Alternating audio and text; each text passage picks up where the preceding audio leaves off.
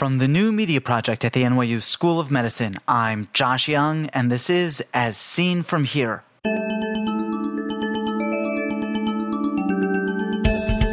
On today's podcast, we talk Lucentis with Phil Rosenfeld. Ranibizumab is an antibody-antigen binding fragment. It's actually one of the binding arms of a full-length antibody. It's derived from a mouse monoclonal antibody that was developed against vascular endothelial growth factor. First this. The Accreditation Council for Continuing Medical Education requires a financial interest disclosure before any CME activity. Phil Rosenfeld declares consulting fees from Genentech, Protein Design Labs, Novartis, and iTech, and contracted research for Genentech, Novartis, iTech, and Alcon. Did you know that you can get every episode of As Seen From Here as soon as it comes out and without ever having to visit a website? It's called subscribing, and it's free. Each week, subscribers get As Seen From Here automatically loaded onto their iPods, MP3 players, and computers by using a program called a podcatcher. Go to asseenfromhere.com and click on the How Do I Listen button. Subscribing only takes a minute. Free podcatchers are available for Windows, Macintosh, and Linux computers. I put links to download an excellent podcatcher on the How Do I Listen page of asseenfromhere.com. Then, within hours of my podcasting an episode, you'll have it too.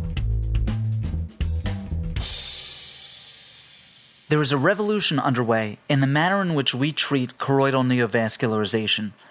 New therapies target angiogenesis signaling factors like VEGF, allowing us to combat both its vascular permeability and neovascular effects. One agent that made a big splash last year was Avastin, an agent used off-label for neovascular AMD. Now Lucentis, or Ranibizumab, a close cousin, if not quite derivative of Avastin, is available. But what is Lucentis, and how does it differ from Avastin? To bring us up to speed, I'd like to welcome back Phil Rosenfeld. Welcome back, Phil. Just to start out broadly, what are the negative effects that VEGF has? Well, VEGF is known to be a permeability factor, and VEGF is known to cause blood vessels to grow. While VEGF may be an important factor for normal physiologic processes like wound healing and ovulation, when VEGF is overproduced in the eye, it causes abnormal blood vessels to grow either in the macula or on the retinal surface or into the vitreous or on the iris or in the trabecular meshwork. And when blood vessels grow in these areas, they cause diseases. What is ranibizumab and how does it work? Ranibizumab is an antibody-antigen binding fragment. It's actually one of the binding arms of a full-length antibody. It's derived from a mouse monoclonal antibody that was developed against vascular endothelial growth factor. It's been genetically modified and produced in bacteria so that it binds VEGF with a higher affinity. Its molecular weight is about 48,000 Dalton compared to a full-length antibody, which has a molecular weight of about 149,000 Daltons. So it's one-third the size of a full-length antibody. And it's been modified by changing 6 amino acids in the binding domain so it has a higher affinity than the comparable antigen binding fragment that would be derived from the molecule Avastin. It's also important to know that Lucentis, ranibizumab, is not derived directly from an antibody. It's not as if Genentech takes an antibody and proteolyzes it to obtain the fragment. It's actually genetically engineered, produced in bacteria as a standalone drug, not proteolyzed from a full-length antibody. What is the relationship between ranibizumab and Avastin? Both Avastin and ranibizumab, or we should use their commercial name, Avastin and Lucentis are both derived from the same mouse monoclonal antibody. But to humanize a mouse monoclonal antibody, what the Genentech scientists do is they clone the different parts of an antibody. They clone the antigen binding fragments and they clone the Fc portion of the antibody, and then they exchange certain amino acids so that it becomes more human-like. Then to make Avastin, they reassembled that antibody from one of the clones known as Fab12. That's FAB-12. Well, that same Fab12 clone was then used and modified through a process called affinity maturation to develop Lucentis. And 6 amino acids were changed in the binding domain of the variable and the heavy regions of the Fab fragment to create this Lucentis molecule. Compared to the original Fab12, Lucentis binds VEGF with about 140-fold higher affinity. So the FAB, the Fab binding site on Lucentis, is different from the Fab binding site on Avastin. That's correct. The whole Avastin molecule compares to the Lucentis molecule by having 2 binding sites on the full-length Avastin molecule, and by having an overall affinity that's somewhere between 5 and 10-fold lower than the Lucentis molecule. So Lucentis has a higher affinity compared to Avastin, about 5 to 10-fold higher affinity, but it only has one binding domain. And it's a different binding domain. It differs by about 6 amino acids than the binding domain that's found on the Avastin molecule. What advantages, in theory, does Lucentis have over Avastin? We don't know if either molecule has an advantage over the other molecule. That's why we need to test the molecules head-to-head. There may be certain diseases like neovascular age-related macular degeneration where Lucentis may perform better because it probably penetrates the retina better and it has a slightly higher affinity. But perhaps it gets cleared from the vitreous and from the retina faster than a full-length antibody.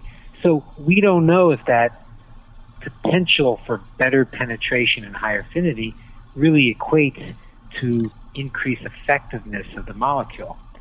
Then there are other diseases like proliferative diabetic retinopathy or neovascular age-related macular degeneration or even retinopathy of prematurity where penetration of the retina isn't necessary. And perhaps the 2 binding domains in the Avastin and the longer intravitreal half-life may make Avastin the better molecule. So I think all these possibilities need to be tested. And from our clinical experience, we're already getting a great deal of knowledge on the use of Avastin. I'm sure over the next year we're going to learn a lot about Lucentis as well. But at least in theory, by being smaller, Lucentis should have better penetrance than Avastin does. Isn't that right? I mean, that's the reason that Genentech developed Lucentis, isn't it? Genentech developed Lucentis for 3 principal reasons. 1, they made it smaller to get better retinal penetration. 2, they removed the FC portion because they were concerned about complement-mediated cytotoxicity that is regulated through the FC portion, and they were worried about overall inflammation in the eye. And the 3rd reason was they had safety concerns. They felt that if the Fab escaped into the systemic circulation, it would be rapidly metabolized. But a full-length antibody would probably stay in the systemic circulation for a longer period of time. Now, these were reasonable assumptions, but none of these assumptions were ever tested at the time that Lucentis was developed. So there's no model at all right now, animal model, to suggest that a molecule that has better penetration has better efficacy. There's no model right now to show that, in fact, Avastin has less inflammation associated with injection compared to Lucentis. And our clinical experience suggests that there's no significant inflammation associated with Avastin. And that may be because it's produced in eukaryotic cells and it's glycosylated, while Lucentis is produced in bacterial cells. And then when it comes to the risk of systemic exposure, once again, we have no clinical experience with Avastin to suggest that there's a systemic risk associated with injecting a small amount of drug into the vitreal cavity. And in fact, a paper recently came out. We used the internet to sort of track the safety issues that could have been associated with Avastin. Came out in the British Journal of Ophthalmology in July, and right now there's no obvious safety signals that are surfacing with the use of Avastin. So while there were valid assumptions that were used to develop Lucentis. At this time, there's really no hard data to support these assumptions, though I'm sure there's going to be a lot of experiments over the next year in an attempt to demonstrate superiority of Lucentis over Avastin. And the reason that Avastin is better than a molecule like Lucentis for systemic use is that the full-length antibody is metabolized more slowly than an antibody fragment is. That is correct. Lucentis would never be used for systemic therapy, and the most likely reason why it wouldn't be used is it just doesn't hang around long enough, and you'd have to use too much of it. In fact, I went through the calculation that if you had to infuse Lucentis at the same dose that you use Avastin, we're talking between $10 and $20 million a year for the therapy. So just from a price standpoint alone, you wouldn't be able to treat patients with Lucentis. Prior to your study, what evidence existed that Lucentis works? Well, the data is overwhelming that Lucentis is a highly effective and safe molecule.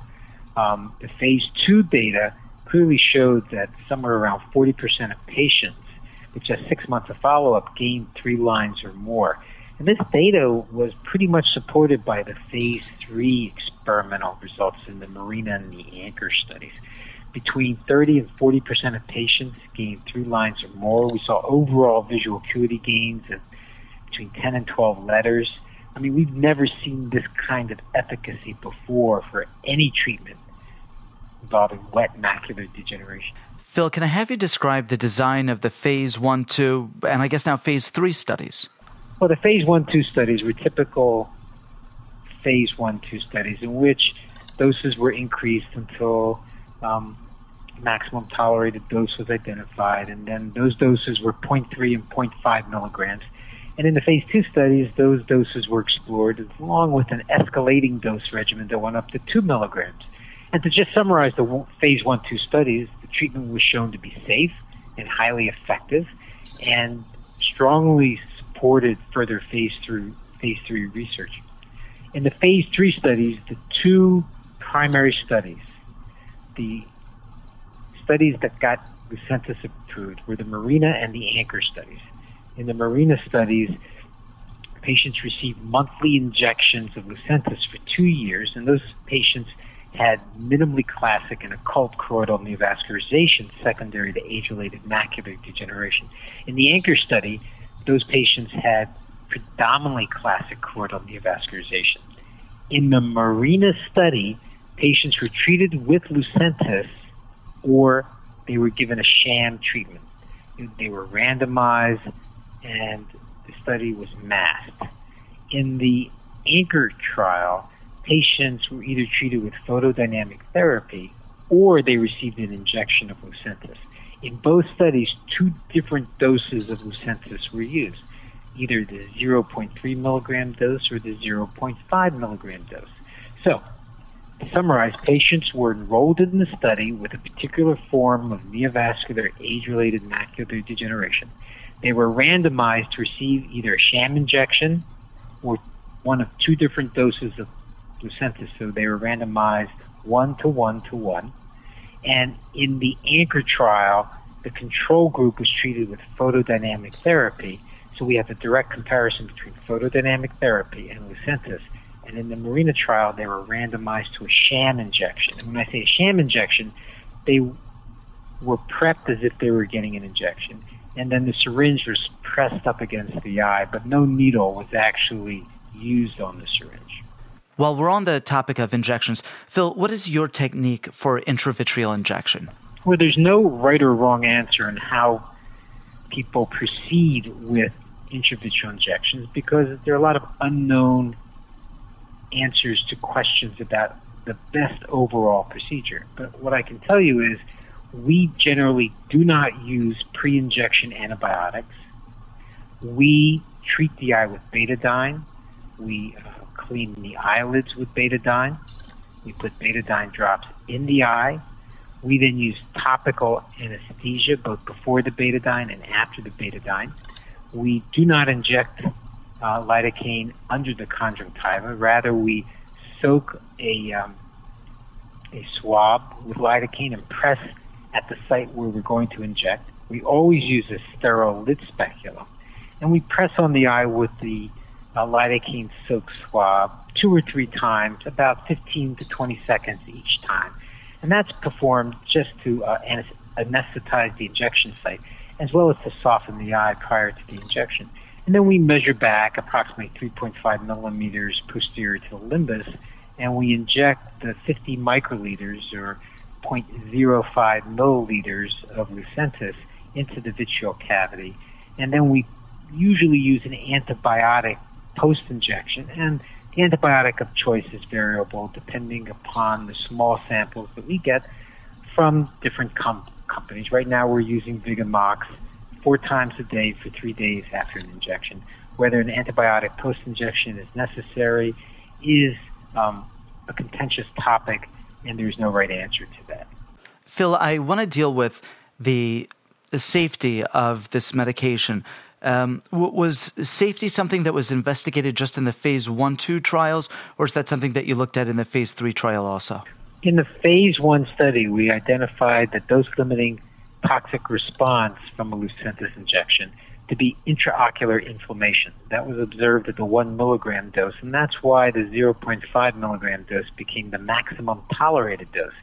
We never really got a good dose-response curve, so right now we really don't know what the maximum dose might be to get the best durability of response. But we do know that the maximum tolerated dose is 0.5 milligrams. Genentech then decided to test 2 different doses, and this was agreed upon with the FDA, and the 2 doses were 0.3 milligrams and 0.5 milligrams. And all subsequent studies have used both of those doses. No systemic toxicity has been identified with Lucentis, and the only significant ocular adverse event that is noteworthy is this low-grade inflammation that can occur following an injection of Lucentis. And it's interesting in that Lucentis was developed to minimize the risk of inflammation, yet it seems as though we see more inflammation with the Lucentis, although low-grade inflammation, than we've been seeing with the AVAS. Phil, why do you think that it causes inflammation? The inflammation is very interesting. It tends to peak 3 days after an injection, and it really is a very low-grade inflammation that clears on its own, and steroids aren't necessary and antibiotics aren't necessary. And it very rarely mimics an inflammation that would be confused with endophthalmitis. There were very, very few cases of that type of inflammation, just 1-2 cases in the phase 3 clinical trial. Usually it's 1 to 2 plus inflammation that you can see if you look within the first week. But if you bring a patient back a month after an injection, or even 2 weeks after an injection, maybe even a week after an injection, you may never see that low-grade inflammation. And it doesn't really cause pain, and it doesn't really affect the visual acuity. Most likely it's a protein response to Lucentis. And what's interesting in the phase 1-2 studies, if someone had inflammation with the first injection, the inflammation usually went away with subsequent injections. So there seemed to be some tolerability that developed in the eye, and no one really understands the immunologic mechanism behind that. Probably some kind of T suppressor cell is involved.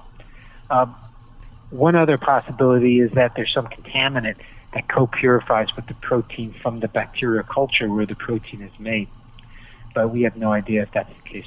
Phil, with the dual doses, did the patients who got the higher dose do better than the patients with a lower dose?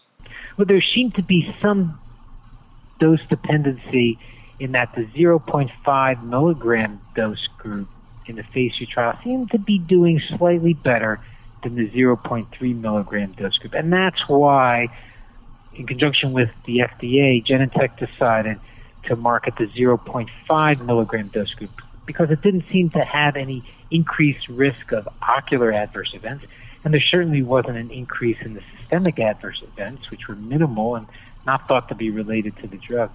So the 0.5 milligram dose is the commercially available dose. Did the 0.5 dose last longer than the 0.3 dose in terms of the duration of effect?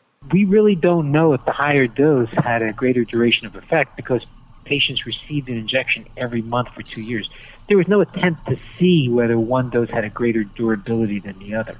Did any of the patients from the study demonstrate CRVO? It's my recollection that there was no evidence of central retinal vein occlusion or central retinal artery occlusion during the course of the study. From the phase 1-2 study, 5.7% of patients had vitreous hemorrhage. How large were these vitreous hemorrhages, Phil? Well, vitreous hemorrhage was very rare in any of these studies. And back when the phase 1-2 studies were done, there could have been many explanations for why someone might develop a vitreous hemorrhage. It could have been from the injection technique, or it may have been from the lesion itself.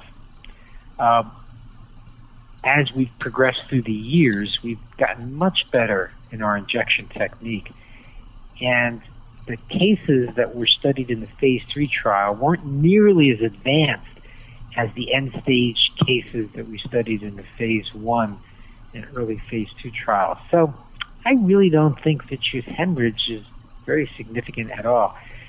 We even inject patients on Coumadin, and we don't have any problem following an injection when a patient's on Coumadin.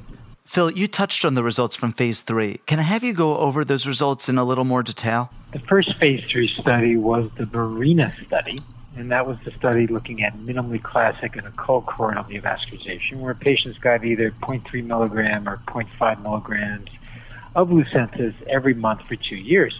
And the primary efficacy outcome of the Marina study was the ability to avoid a 15-letter vision loss, which is avoiding 3 lines of vision loss, or trying to prevent a worsening of the vision from 20/50 to 2100 or 2100 to 2200. So we're trying to prevent a doubling of the visual acuity following treatment. Now, preventing vision loss was always the understood outcome in phase 3 clinical trials with wet macular degeneration. But what was so amazing about the Lucentis trials is that the new endpoint that everyone's going to use at this point forward is the ability to improve vision.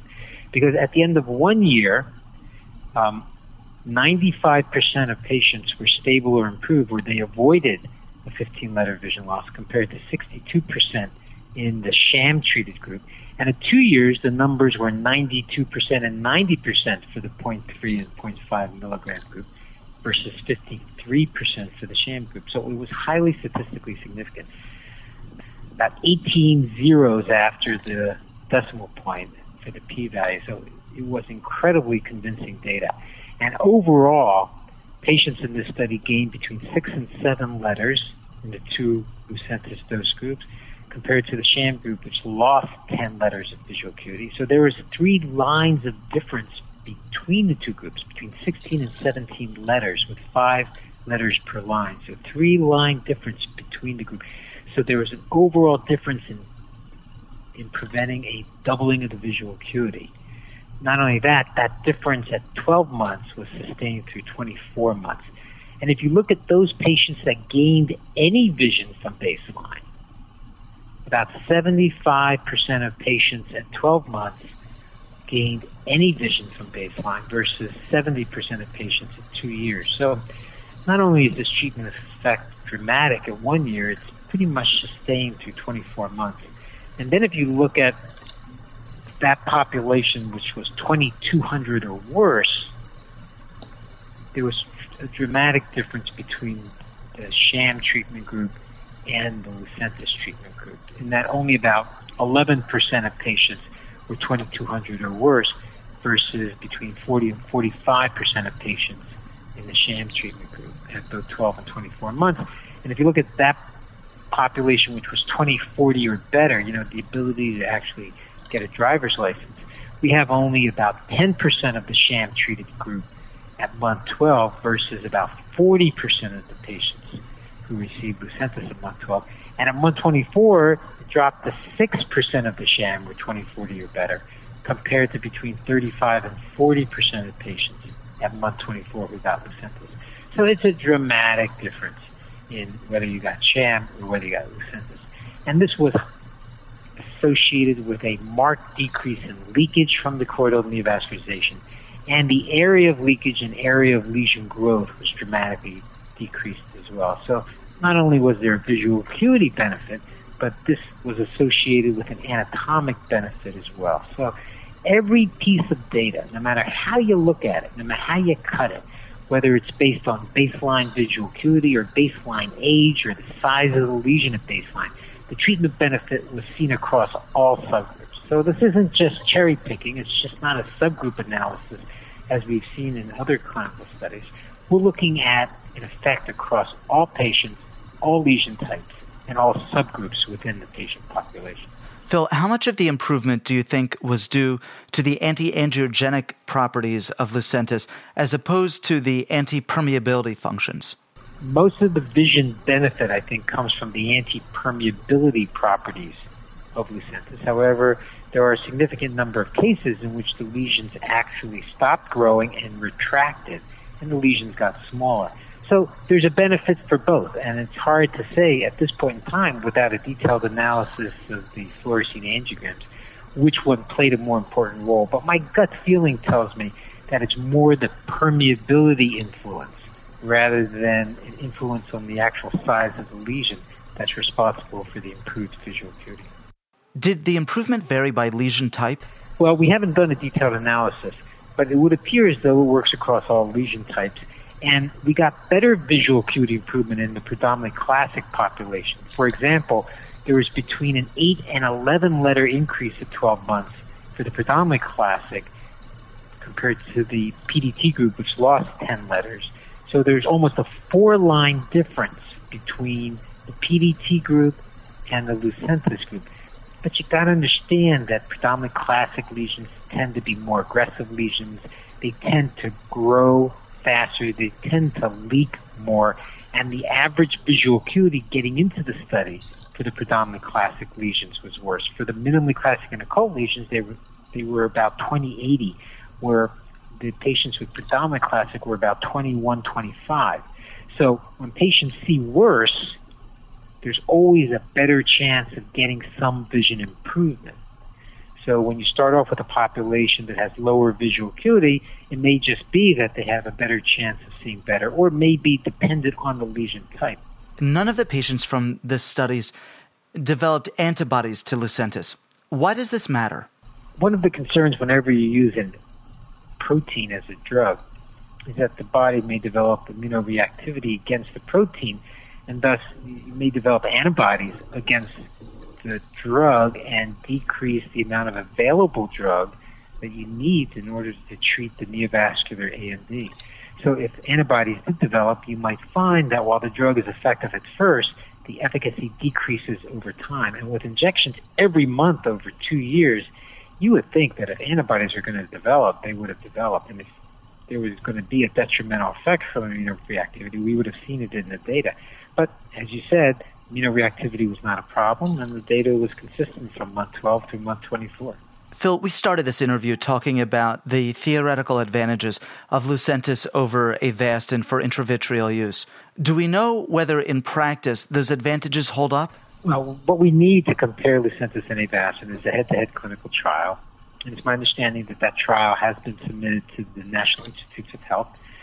And the NEI is considering whether that study is going to move forward at this point in time. Right now, we have 2 drugs available to us. We have a drug that's been designed specifically for wet macular degeneration and studied extensively in phase 1, 2, and 3 clinical trials. It's been shown to be safe, and it's FDA approved. We also have another drug that's been used off-label, and we have extensive clinical experience now, not only in this country, but all over the world. Fortunately, we have 2 options, one for patients that have insurance or have the wealth to afford Lucentis, and one drug for those patients that may not be able to afford Lucentis. It's the best of all possible worlds. So no one throughout the world will go without some form of therapy for their neovascular disease. Phil, what do you do in your own practice when a patient with neovascular age-related macular degeneration comes in? Whenever a patient comes in with a disease like neovascular AMD, you have to explain the disease to the patient, and you have to give them the appropriate expectation. Now, with Lucentis, the expectation from every patient who comes in is that they're going to see better, their vision will be restored, and that they're going to be driving their car. And obviously, that's not the case. In fact, whenever I talk to a reporter regarding Lucentis or Avastin, I always stress the point that the treatment effect depends upon the patient, the stage of their disease, how long they've had the disease, how much vision has been lost, and whether the photoreceptors are still there. So if you resorb the fluid, the patient will be able to see better. Unfortunately, the story that always seems to get out in the press is that the patient's vision is going to get better, and in fact, there was an article down here in which the headline was Lucentis restores vision. Okay, and that just leads to a great deal of disappointment on everyone's part because we want to help our patient. They come in expecting their vision to be restored, and the patient gets very disappointed because everyone has sent them these articles and these advertising clips telling them that their vision is going to get better. So the first step is always to educate the patient about their disease and what the expectation is without therapy and what the hope is with therapy, and in particular, the need for long-term therapy. And I think we're appreciating that based on our clinical trials with Lucentis, following our patients from the phase 1 to now 4 to 5 years out, and our experience with Avastin, that if you can keep patients seeing reasonably well, they're probably going to need chronic therapy for the rest of their lives, with an occasional patient that can go a long period of time without therapy. Once you establish what their disease is and what the expectations should be, then comes the discussion about what drug would be most appropriate for them. Some patients come in with predefined notion of which drug they want. The general consensus among my Medicare patients with secondary insurance is that the more expensive drug, the drug that's FDA approved, is probably the better drug, and they have a sense of entitlement that they've lived this long, they paid their taxes, they have the secondary insurance, they're entitled to the more expensive drug. And after an extensive discussion, many of my patients are choosing Lucentis when they have neovascular AMD. Some patients are choosing Avastin. And when I have a patient has to pay for the therapy from outside the United States, almost everyone is choosing Avastin to start off with. Now, for those diseases in which Lucentis and Avastin are both being used off-label, other forms of neovascularization involving the macula, like myopic macular degeneration or histoplasmosis or angioid streaks, and those patients that may have non-clearing vitreous hemorrhages with chronic leakage and proliferation of new vessels, patients with neovascular glaucoma, these other off-label reasons why we may use either Avastin or Lucentis. Almost all of those patients are getting Avastin after our discussion because Lucentis is just too expensive. Phil, thank you very much. Sure thing. Phil Rosenfeld is professor of ophthalmology at the Bascom Palmer Eye Institute at the University of Miami Miller School of Medicine in Miami, Florida. His papers, Tolerability and Efficacy of Multiple Escalating Doses of Ranibizumab Lucentis for Neovascular Age-Related Macular Degeneration, and Ranibizumab for Treatment of Neovascular Age-Related Macular Degeneration, a Phase 1-2 multicenter controlled multi-dose study, appear in the April 2006 issue of Ophthalmology.